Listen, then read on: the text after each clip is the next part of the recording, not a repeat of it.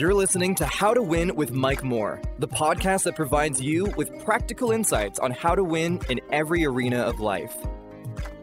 This is the How to Win podcast, and I want to talk today about the divide between Black Christians and white Christians in America. We just come out of a historic election. It was historic. A historic turnout, historic energy, historic excitement, historic participation. It was historic.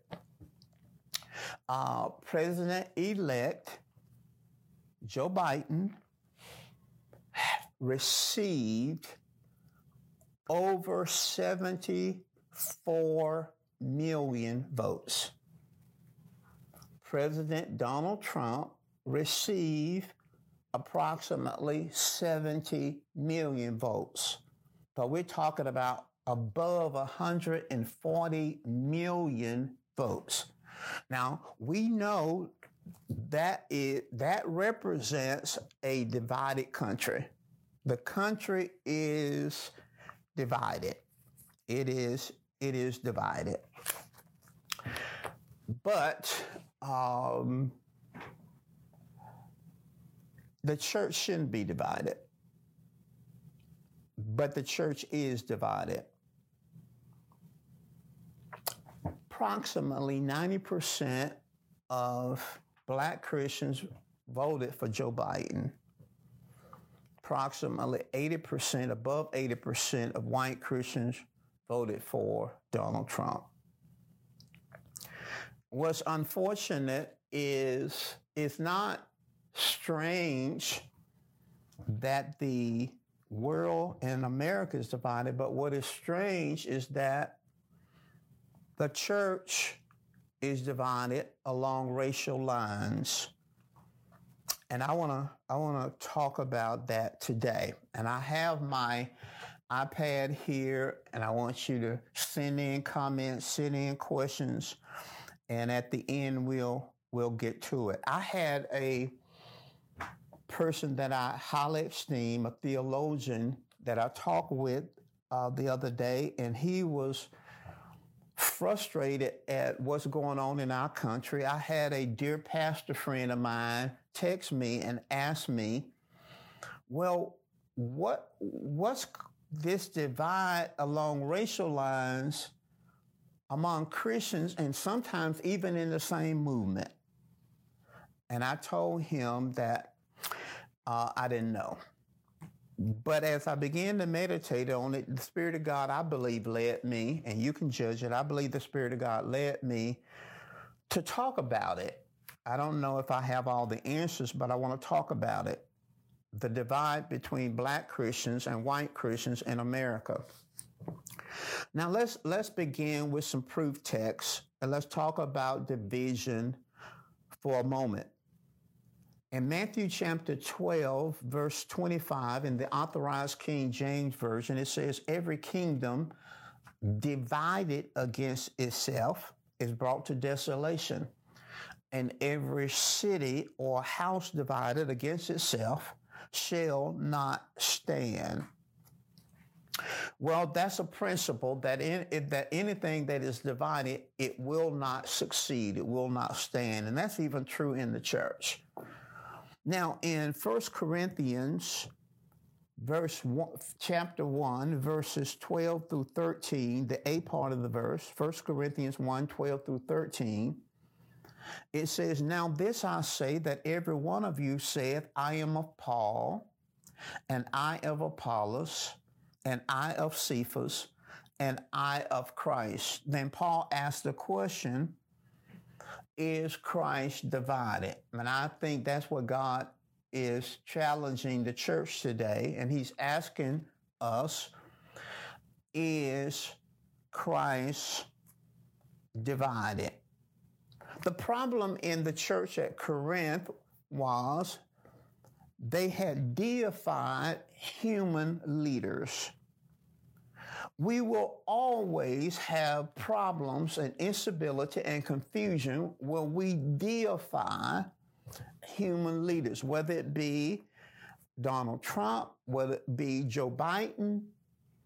The moment we began to deify human leaders, and that's exactly what they was doing in the Corinthian church. Some of them were saying, listen, I'm behind Paul. I'm following Paul. I voted for Paul. And then others were saying, but Apollos is a great teacher, so I voted for Apollos. And I believe Apollos is God's man. And then others said, well, now listen, Peter was, the leader of the 12 apostles. So I voted for Cephas. I voted for Peter. He's God's man. They were deifying human leaders. And unfortunately, the church has fallen to the point where we're deifying leaders. We're looking to leaders to be the answer. Now, we know God uses leaders, but we're looking to human leaders, and we're banking everything, our homes and our land and our property and our possession. We are banking everything on human leaders. So before I get into the meat of what I'm going to say today, I want to say I think the problem was human deification, but I think the answer is simple. Let's just put Jesus back on the throne. Let's just put Jesus back on the throne.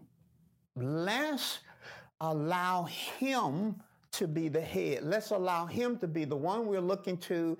He's our Savior. He's the one. Now, in my book, Muted Voice, and I'm going to say something about it again at the end because I'm releasing it today, and there's some people I want to acknowledge at the end today.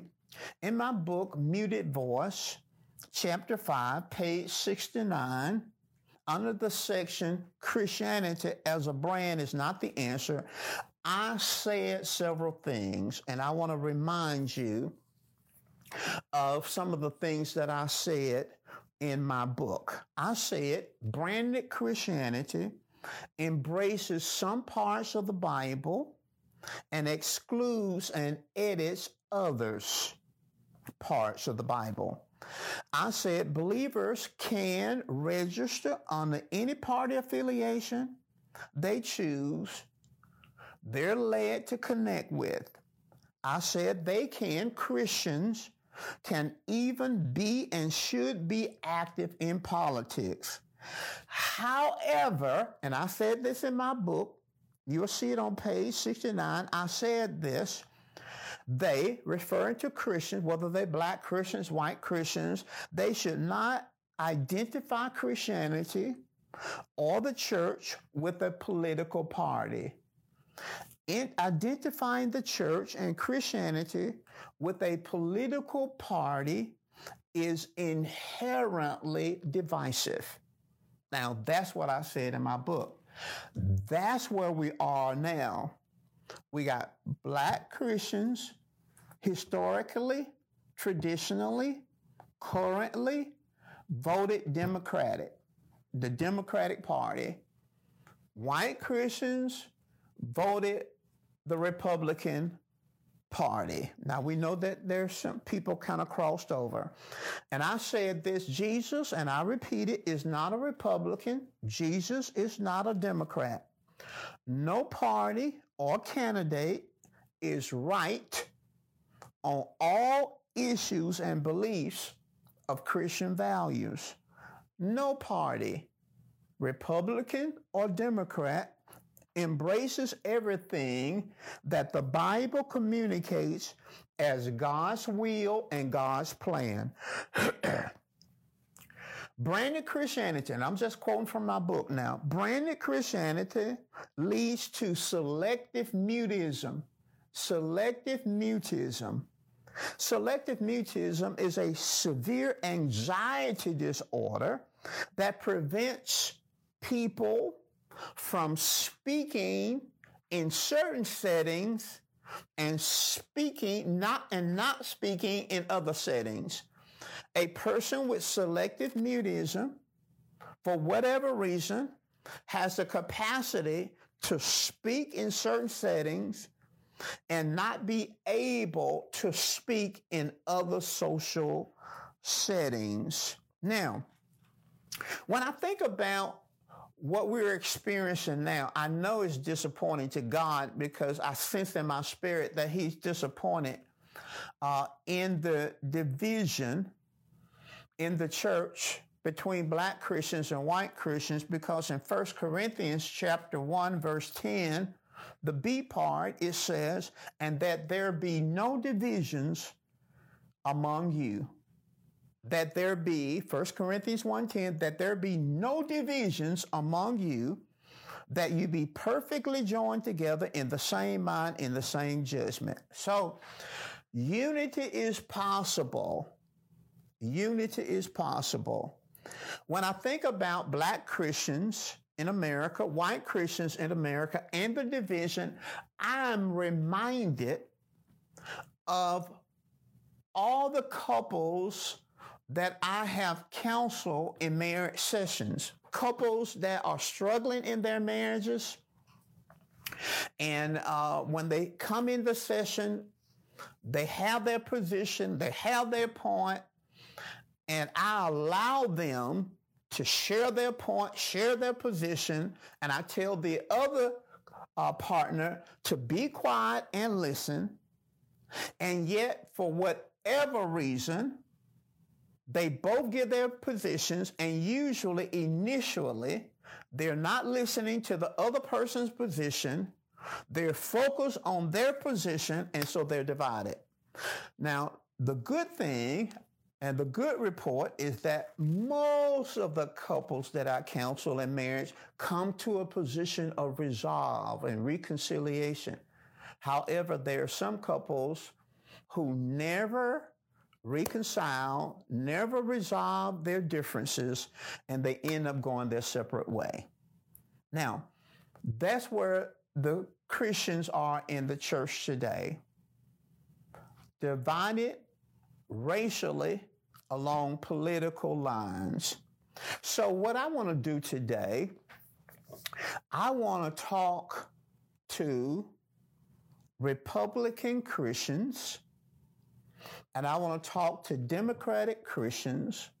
I want to talk to you that voted for Donald Trump and you that voted for Joe Biden. And when I talk to you, Republican Christian, Democratic Christian, white Christian, black Christian, when I talk to you, I want you to listen, and then I want to share it to the other party. You. I want to talk to white folk. I want to talk to black folk. I want to talk to the Republicans. I want to talk to the Democrats. So the scripture says in Psalms 89, verse 14, Psalms 89, verse 14, it says, righteousness and justice are the foundation of God's throne. Righteousness and justice, both of them. Righteousness, justice. Righteousness, justice is what establishes God's throne. He sits on a throne that is righteous and just. Okay. Let's talk to you, Republican white Christians. It is my belief, and listen, I got my iPad. If you're listening and you say, well, that's not how I feel, then you can always send me a question or comment or whatever, and I'll get to it at the close. I want to talk to those of you, white Christians. Now, I know some racists cross over, but I'm talking to white and black Christians. White Christians, I know that you heavily voted Republican. You voted for Donald Trump. Now, I believe that the reason, one of the reasons, may not be the whole reason, one of the reasons you voted for Donald Trump and you vote for the Republican Party is because you believe that the Republican Party and or Donald Trump is in the best position to reflect your Christian values. And there are three primary values. I know that the Republican platform has a lot of the things like gun control and other things, taxes, small government. I know that, but I'm talking to you as a Christian. I'm talking to you, a Christian. There's a reason why you voted Republican Party, and there's a reason why you voted for Donald Trump. From a Christian perspective, I think there are three things you have embraced, and we just want to see as a biblical, okay? Israel. You believe that the Republican Party will support Israel, anti-gay marriage. You believe that the Republican Party reflects the traditional value of marriage. And then thirdly, and this is a watershed issue for you, you believe in the elimination of abortion.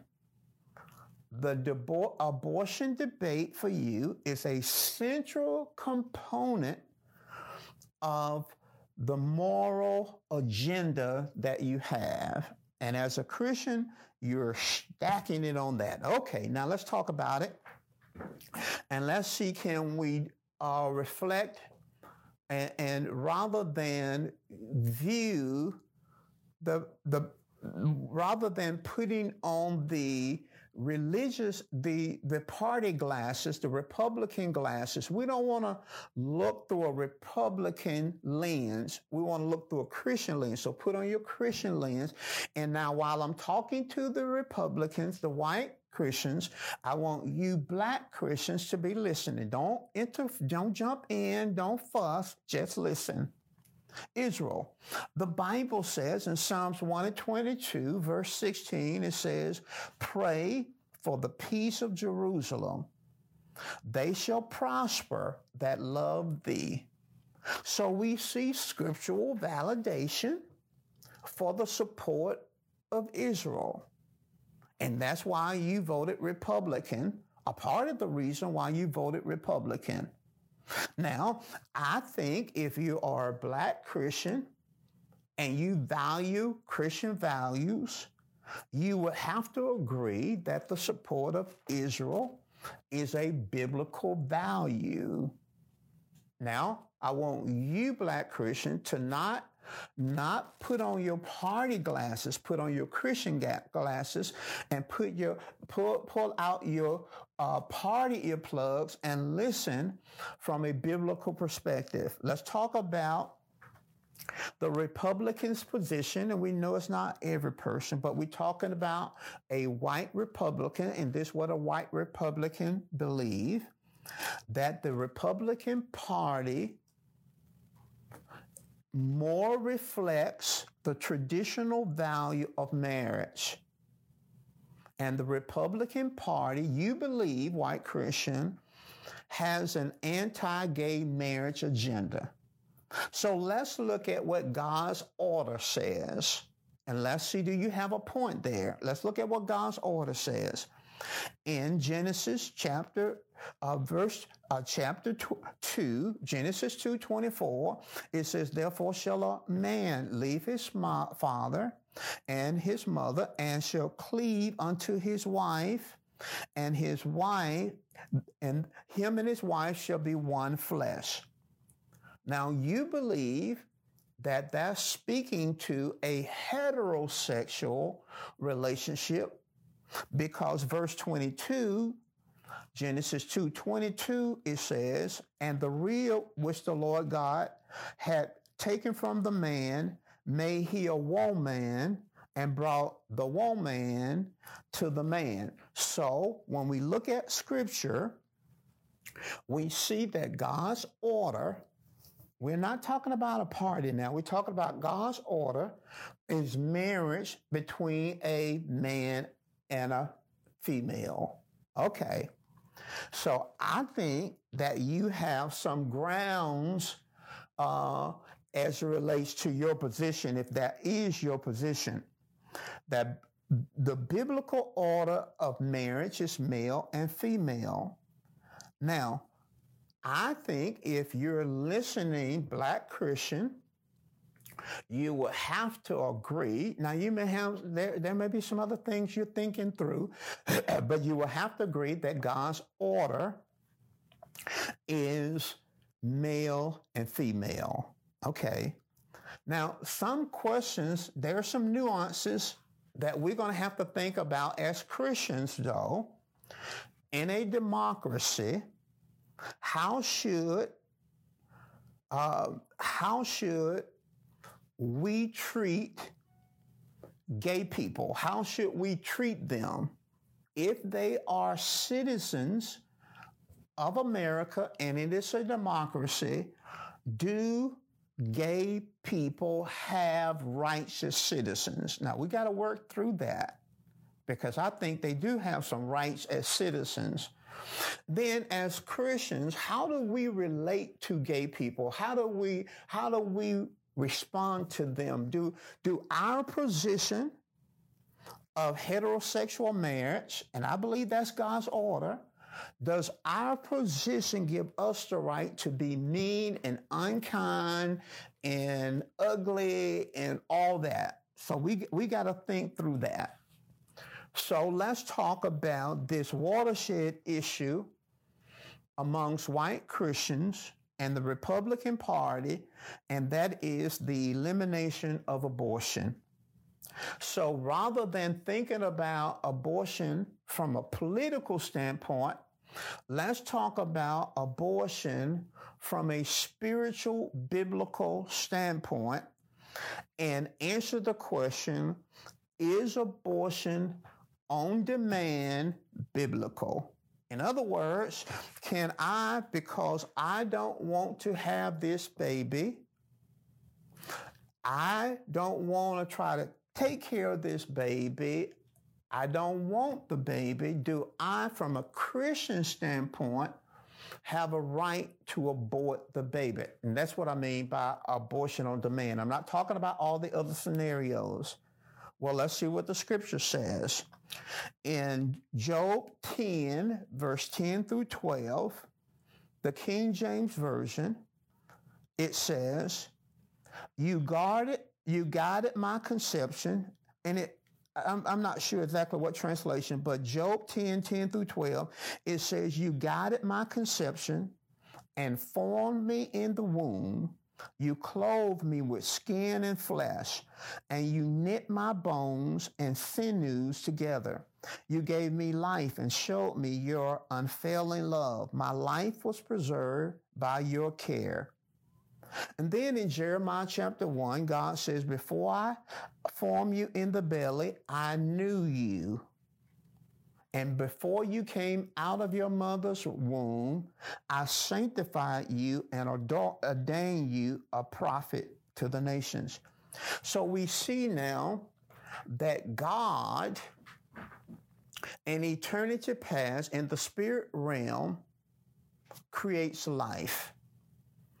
He puts life in the female's womb in spirit form, because God says, I knew you before you were formed.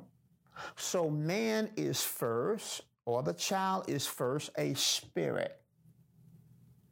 That spirit being in the womb is clothed with flesh.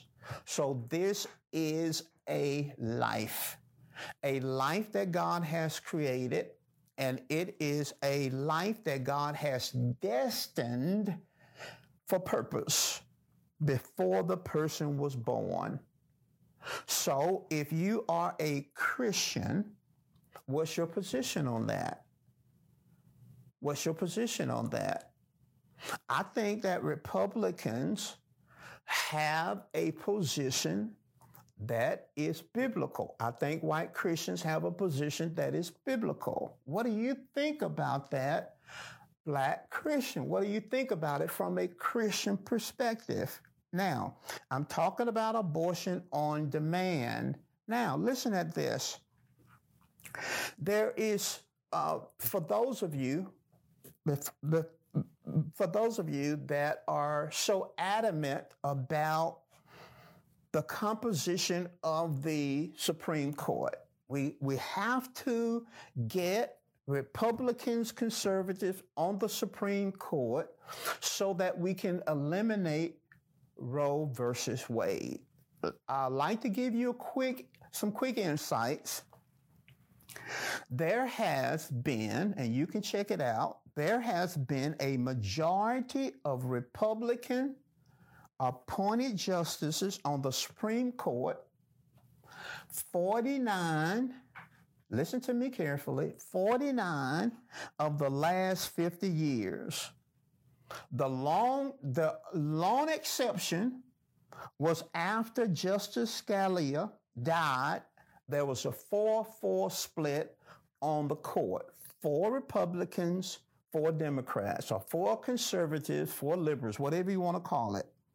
Now, you have to also understand that Roe versus Wade, that was passed in 1973, was decided by a 7-2 vote by a court that was 6-3 Republican majority. So the vote to legitimize or make abortion legal was enacted by a 7 justice to 2 justices. Now listen, but the court was 6 Republicans to 3 Democrats, 6 conservatives, 3 liberals. Now, 5 of the Republicans, the conservative justice, on this 7-2 vote to legalize abortion, 5 of the 6 Republicans voted to legalize abortion.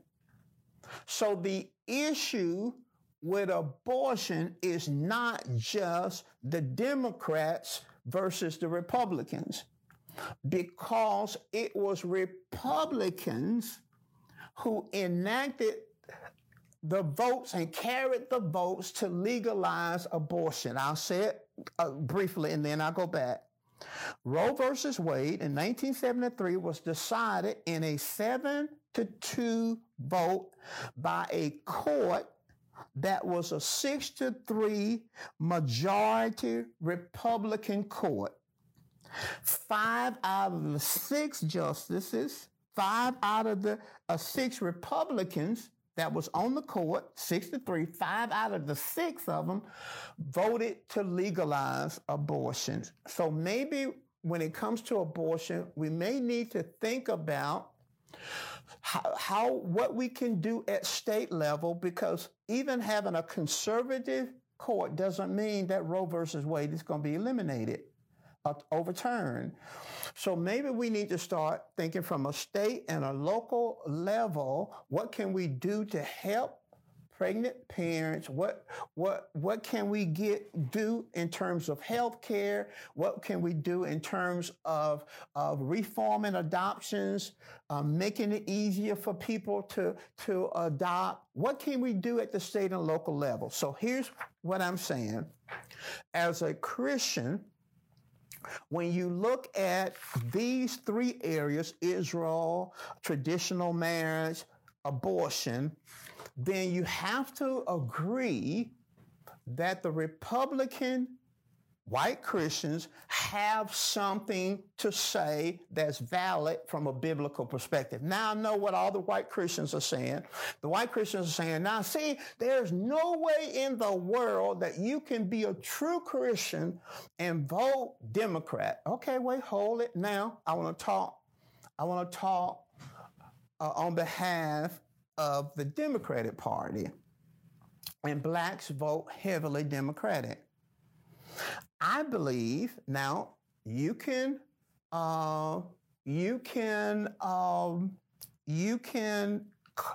right? You can do whatever you want. You can send me. I got my iPad. I see a question that's come up. A really good question, and we're going to get to it. But the problem we're having is we're having black Christians point a finger at white Republican Christians, and white Republican Christians are pointing a finger at Democrat Christians. And I am simply saying that there are Christians, saved Christians, that love Christ on both sides in both parties. And so we need to stop putting down people because of our position. Now, I believe that one of the reasons that blacks heavily vote Democrat and vote for Joe Biden is because they believe that the Democratic Party and Joe Biden would best reflect their values, biblical values. And I want to look at three areas. One of them you're going to be surprised that I bring up, but I want to look at three areas. I want to look at justice, immigration, and racism. Justice, immigration, and racism.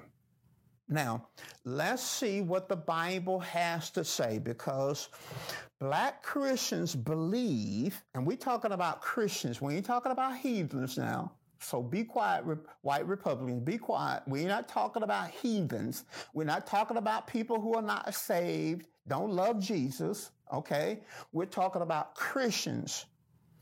They believe that God's heart includes justice too. Remember what Psalms 89:14 says: righteousness and justice are the foundation of God's throne.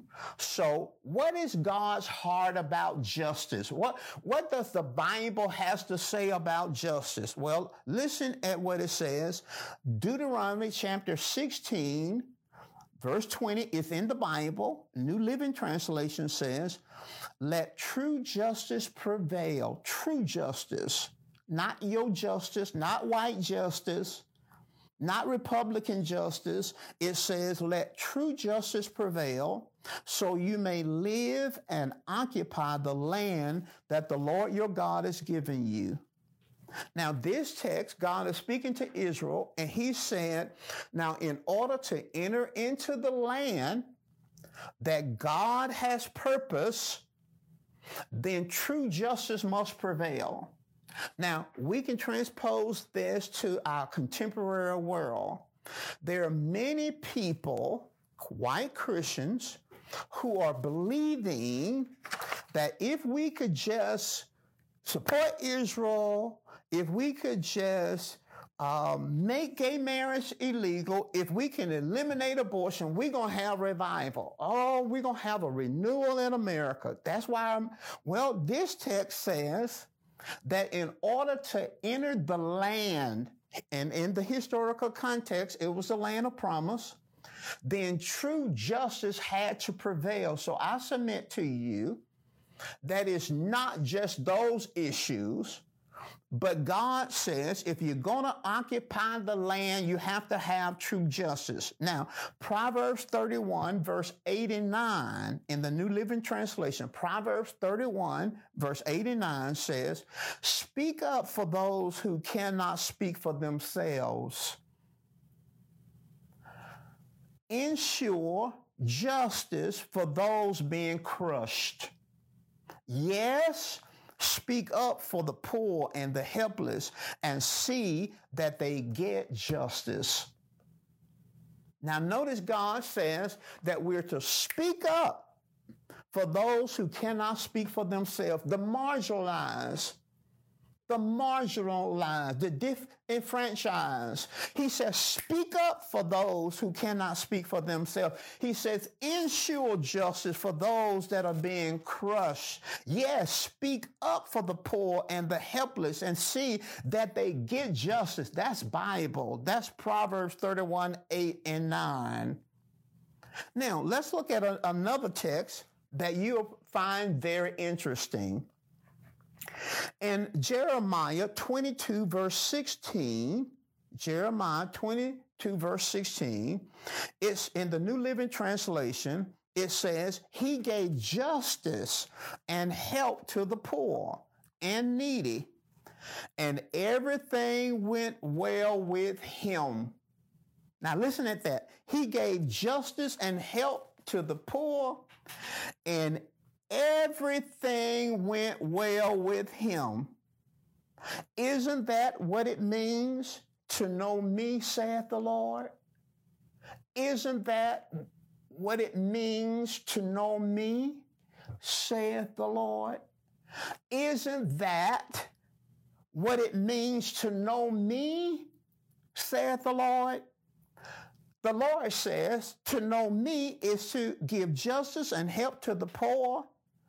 And he says it'll go well with you. Maybe, just maybe, things are not going well with us because we're not giving justice and help to the poor. So maybe if we try to improve the welfare situation, improve health care, college tuition, those that are being crushed by debt, if we will begin to major on helping those who are on the lower rung of the ladder, maybe it'll go well with us. And maybe that's really what it means to know God. Notice in this text, now listen, I validated your point. I validated your point, white Christians. I validate your points. Now I'm talking about don't have a mute voice now. Don't have a selective mutism now. You can't be silent, and you cannot talk about meritocracy. You cannot talk about individualism. We got to stand on our own 2 feet. That's socialism. That's Marxism. That's communism. No, it is not socialism. It's Bible. It is Bible. It is just as much Bible as Job 10 that talks about the right to life. It is just as much Bible as a man leaving his father and mother and cleaving to his wife. It's just as much Bible. God says to help those that are downtrodden. So we have to ask the question, which party and which president can support this area? Well, we can't say it's the Republican Party. We can't say it's the Republican Party because the Republican Party calls that socialism. The Republican Party are afraid of people, black people being on welfare when most of the people on welfare are white people.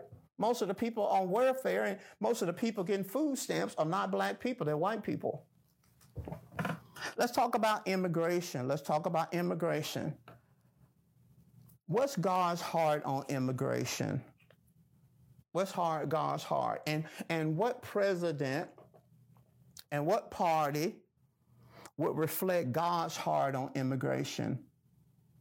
What about all the people, all the kids now separated from their parents? What about all the kids behind cages who've been put behind cages? What is that? Is that the way we should treat immigrants? Is that the way we should treat immigrants? Which party, which president would best reflect that? Well, let's see what the scripture says. Exodus chapter 23, verse 9. Exodus 23, verse 9. It says, you must not oppress foreigners. You must not oppress foreigners. What about a ban on all Muslims? I mean, just everybody. We're going to ban all of them out of here.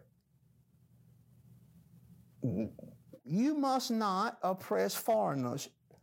You know what it's like to be a foreigner in the land of Egypt, God said to his people. You know what it's like. You know what it's like to be a foreigner. So don't oppress them. Don't mistreat them. Sure, there should be documentation.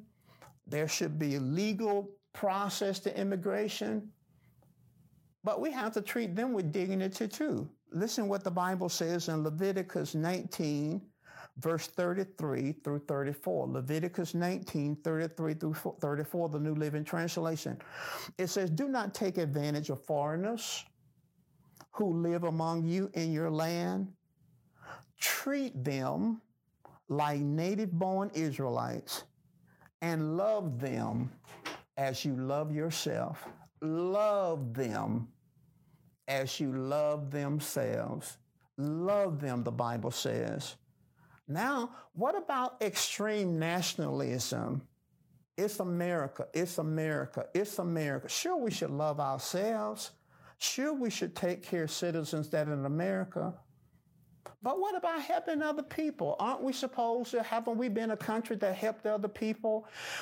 Aren't we supposed to be the melting pot? What about that? Which candidate, Joe Biden or Donald Trump, which candidate best reflect what these scriptures says? And then notice it says, love the foreigner as you love yourself. Sound like something Jesus said. Remember over in Luke chapter 10, verses 25 through 37. Remember an expert at the law came to Jesus and said, now, what must I do to have eternal life? And the expert in the law, the Jewish law, says, you should love God with all your heart, mind, soul, and strength. Love. And then he said, love your neighbor as yourself. Love your neighbor as yourself. And God said, well, that you've spoken well. Love your neighbor as yourself. But now remember, in the context, Jesus is quoting over here in Leviticus by loving the neighbor as yourself. Love the foreigner as yourself. Love the foreigner as yourself. And then the religious leader said, well, who is my neighbor? And then he told a parable of the Good Samaritan. And remember, the neighbor was a despised person. The Samaritan, the priest and the Levite walked past a man who was wounded and left for dead and did nothing. But the despised Samaritan of a different race, a different culture, he showed what a neighbor is. Love that person. Love that person that's not in your circle, that's not of your cultural background. The Bible says, love them as yourself. Now, which party best reflects that? Maybe Black Christians are thinking deeper. And then there's the issue of, what is this issue about immigration anyway? Could this be connected to racism, the next thing I'm going to talk about? Well, listen at this. Steve Phillips wrote a book in 2016. Steve Phillips wrote a book in 2016, and the book title was Brown is the New White. Brown is the New White. Brown is the New White. And in the book, he was talking about the shifting population. The demographics in the United States is shifting. And he said that 8,000, now this is what he said in the book, 8,000 people every day is being added to the U.S. population. 8,000 people every day is being added to the U.S. population. And he said 90% of those people are people of color. 90% of the 8,000 people that are added to the U.S. every day is 90% people of color. In 1950, not that the U.S. population, 1950, was 90% white. But now, due to birth rate, death rate, the immigration factor, the white population can't keep up those percentages. So the white population is presently 62% of the American population. It is estimated that in the next 40 years, the United States of America will be a minority country. In fact, in 2014, the 2014 school year was the first time in U.S. history that the majority of elementary and secondary school children were people of color. So we are becoming a minority country. So does racism play into that? Does the fear play into that? Now, let's talk racism. Maybe black Christians voted for Joe Biden and voted for the Democratic Party because they believe that Joe Biden and the Democratic Party would best attack racism and promote racial equality. Well, is racial equality biblical? Because there's some people think that's not in the Bible, that's not biblical, that's not in the Bible, that's not biblical. What about racism? Now, I heard President Donald Trump say that there's no systemic racism in America. I heard myself say, Joe Biden say that we're going to come against racism. Now, why should I vote as a black Christian for a party and a president that doesn't even believe that systemic racism exists? Wouldn't I vote for a president that reflect the values, but not just my values? Is it a biblical value? That's the point. Well, let's see what the scripture says. In Acts 10:34, the Common English Bible, it says, God doesn't show partiality to one group over another. God doesn't show partiality over one group over another. James 2:9, the New Century Version says, but if you treat one person as being more important than another, you're sinning. If you treat one person more important than another, you are sinning. James also says this in the Good News transition. But if you are making distinctions between one man and another, you're guilty of sin. That's another translation. If you are making distinction between one man and another, you're guilty of sin. But, now listen at the Good News translation, James 2:9. But if you treat people according to their outward appearance, you're guilty of sin. You see, the Bible says that racism is a sin. It is a sin. So why should I vote for a party or candidate that don't believe racism is a sin? All I'm trying to get you to see is there are issues, biblical issues, on both sides of the ledger. And I'll be honest with you. I'll be very honest with you now. The issue of racism have never been addressed, fully repented of in America. America has never repented. The church has never dealt with racism in the church. The church has never dealt with it. Never dealt with it. Don't want to talk about it. In fact, I don't believe even understand it. And I also believe that many in the church don't want to talk about it, do not desire to talk about it, have no desire to talk about racism. It is not preached in white pulpits for the most part, and some it is, but for the most part, white pastors don't preach on it, don't talk on it.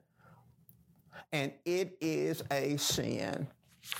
Now, when you put on your biblical glasses, you can see that the Bible has something to say that the Republicans embrace, but the Bible also has something to say that the Democrats embrace. Now, I want to do two things, and I'm gonna give a conclusion. I'm gonna do two things, and then I'm gonna give a conclusion. Which I'm gonna ask you a question. In fact, I'm gonna ask you two questions. Which is more important for a leader? Which is more important? And I want you to think of President Trump, President-elect Joe Biden. I want you to think about them. Okay? Which is more important for a leader? Which is more important for a leader? Is policy more important or character? Is policy more important or character? Now, here's what I was taught, but I know some people don't believe that anymore. But when I first came into the kingdom and entered into ministry, every conference, every leadership conference that I went to, and it built something on the inside of me, I was told that character mattered. That's what I was told. Character mattered, that it mattered. Who you are, integrity mattered, your words matter, keeping your words matter, how you handle people matter. That's what I heard, and I bought into it, and I still believe it. I still believe that character matters. I still believe that how you handle people, how you deal with people, that's an integrity issue, and I still believe that my words should be honest. I still believe that. In fact, I was told that what you do was an extension of who you are, but that's not what I'm hearing today. I'm hearing, don't think about the character of the person.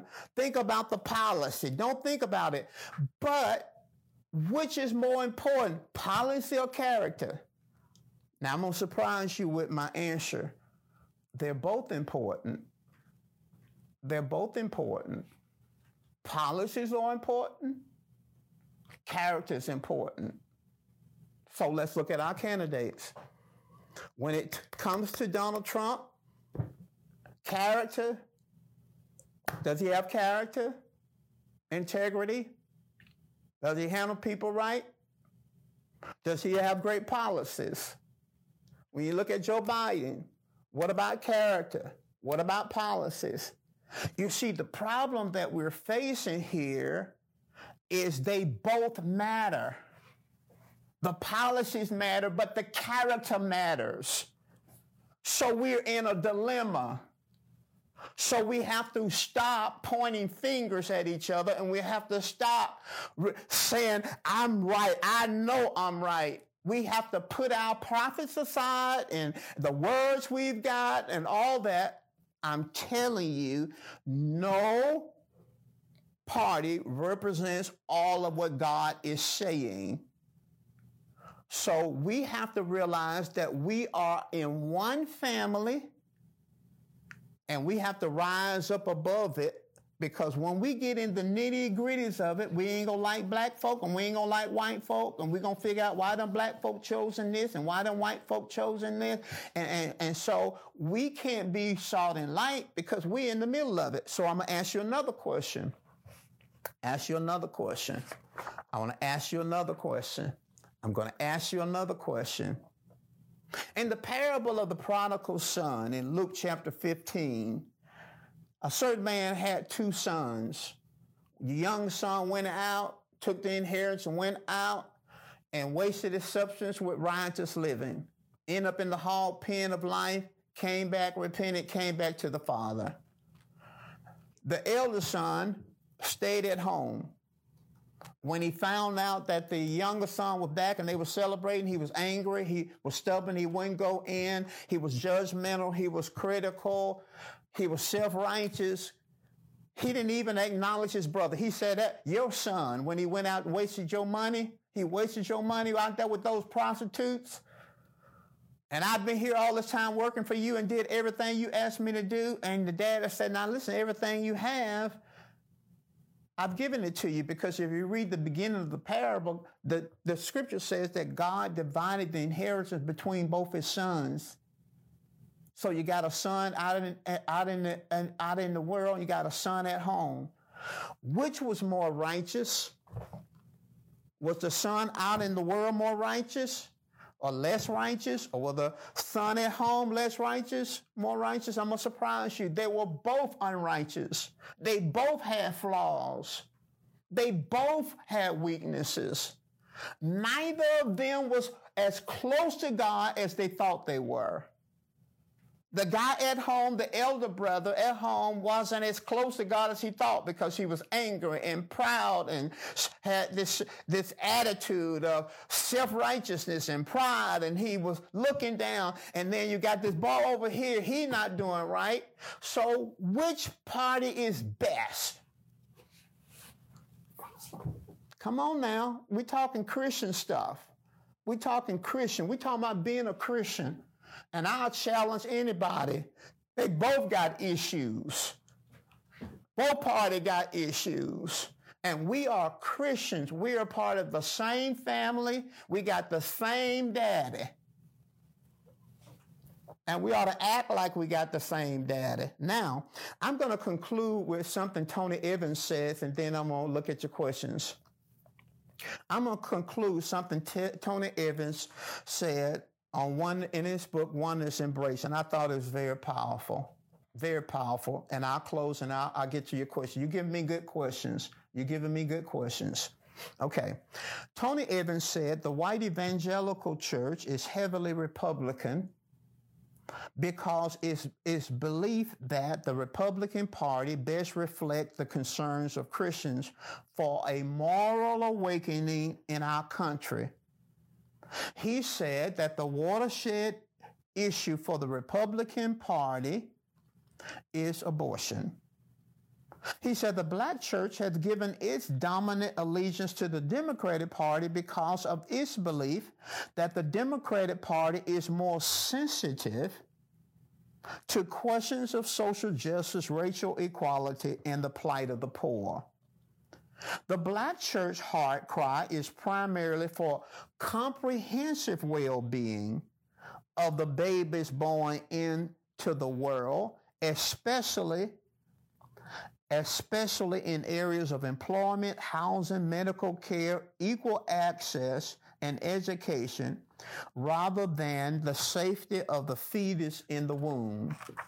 So he says that white Christians are concerned about the fetus in the womb, and black Christians are concerned about the baby after the baby get out of the womb.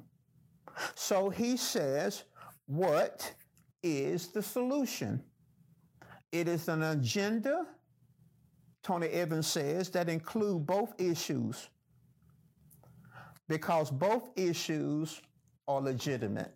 He said the issues that the Republican Party bring forth, and we talk about these Christian-based issues, he said they are legitimate and have ample biblical support. He said the issues that the Democratic Party is raising, talking about biblical issues, are legitimate and have ample biblical support. So Tony Evans, who I think is a wonderful man of God, who can speak to racial equality probably as good or better than anybody I know. Listen what he says. It is an agenda what is the solution? It is an agenda that includes both issues because both issues are legitimate and have ample biblical support.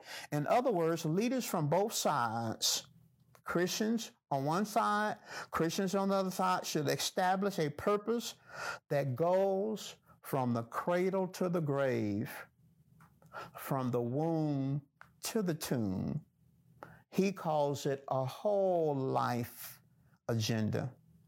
Such approach would unify the church around a central theme that both sides can agree on, while at the same time allowing each side to focus on its primary concern. I think that was powerful. I have some questions here, and I trust that it bless you. And at the end, I want to again reiterate by my book. It says, what if the young lady has been raped or a victim of incest? So is it right to have an abortion, or if they have health issues? Well, see, that's why I said from a biblical standpoint, abortion on demand is not biblical. Now, what you have brought in are some nuances. You brought in some what ifs.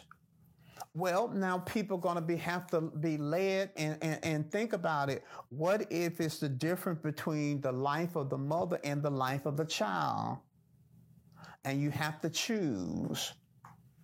Well, that's a whole different thing.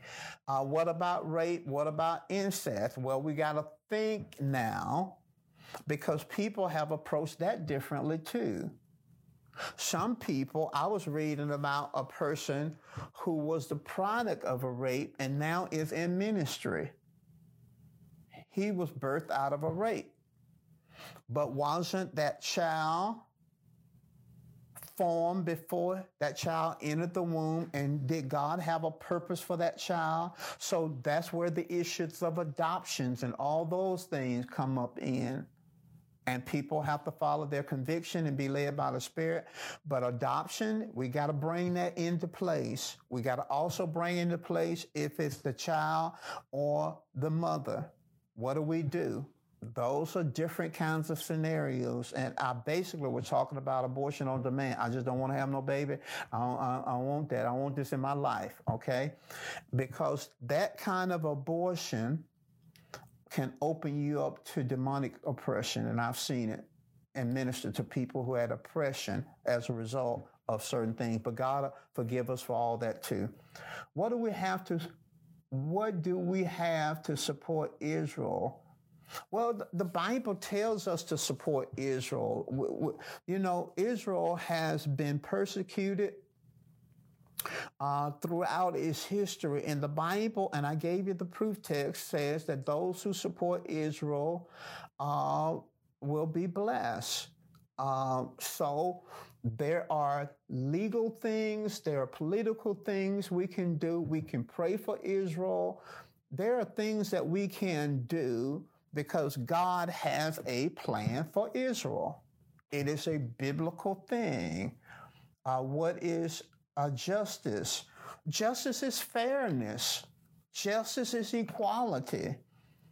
We've never truly had equality in our country. Never truly have equality.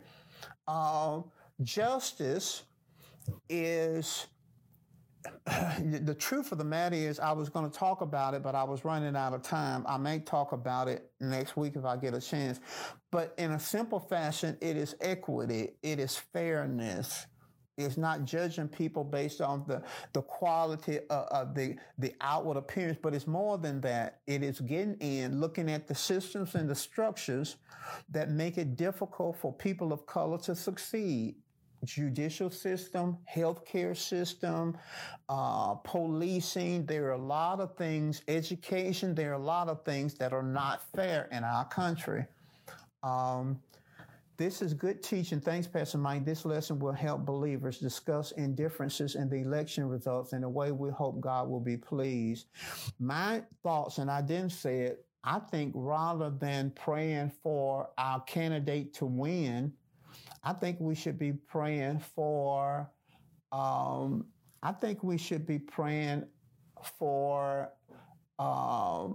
Christians to not be divided.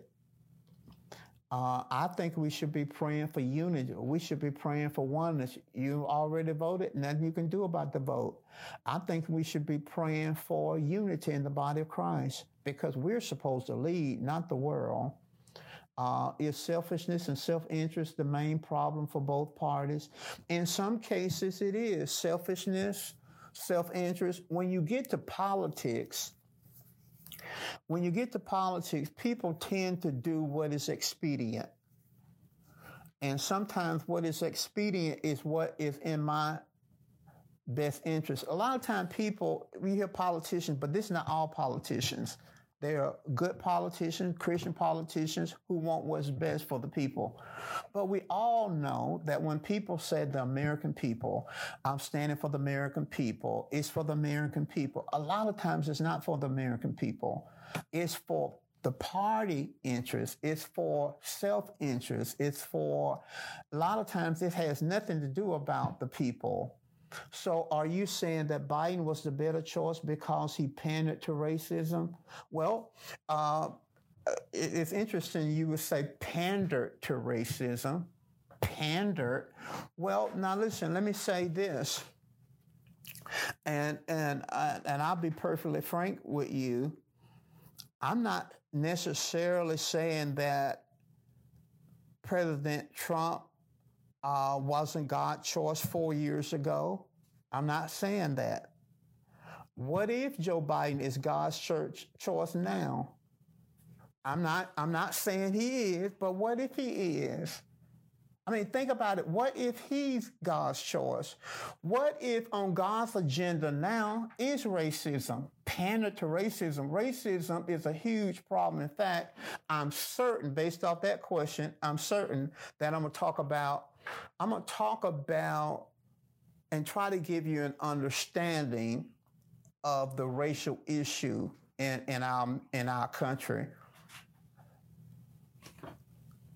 We could say the same thing. What if Donald Trump was pandering to racism?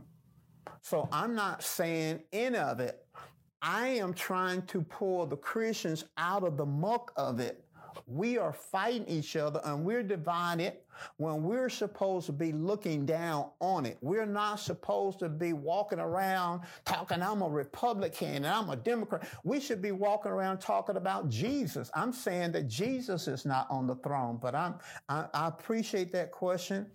Any question is a good one. What about him being for same-sex marriage and homosexuality? An entire nation was destroyed for that in the Bible. Okay. Go back and listen to what I said, because what you are talking about is same-sex marriage. I talked about that. You say a whole nation.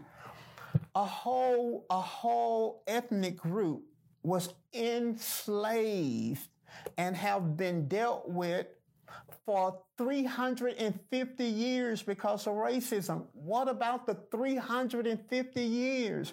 See, you think, based on that question, that all God is concerned about is homosexuality and marriage. God is concerned about racism too. He is concerned. He told me it needs to be dealt with. It's not just homosexuality that's causing America to struggle. America is struggling because it won't deal with racism. And anytime the issue of racism come up, it's rioting, it's looting, it's them folk out there. I want you to listen to me next week, please, because this question is very important, because that's what causing us to be divided as a it destroyed a whole nation. Racism destroys too. Think about it.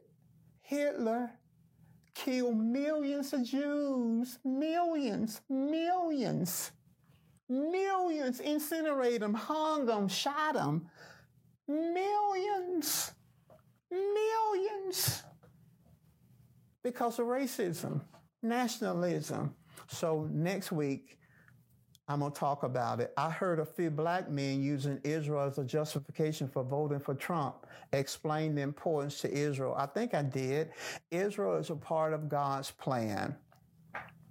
It will always be a part of God's plan. It is one issue on the calendar. What I'm trying to communicate is that there are multiple issues And if you vote for Donald Trump because of Israel, I'm not saying there's anything wrong with that. If you voted for Donald Trump because you think he's into Christian values and I'm not saying there's anything wrong with that. I'm saying that it's wrong to look across the aisle and say that Democrats are wrong. I'm saying that is wrong because it's multiple issues on the table. The illustration that I use is about the two married couples. Well, the one married couple, they come in my office, they sit in my office, the wife talk, she got some points. Husband talk, he has some points. Wife got some weaknesses, husband got some weaknesses. But they can't get together because they only see their issue and their point. That's what we're doing in the church. We can only see our issue and our own point, and we point the finger at the other group. And I'm saying that is wrong. It's judging. It is wrong. If it was one issue on the table, then we can say you either for it or against you. There are multiple issues on the table that have a legitimate Bible foundation. Kenneth Copeland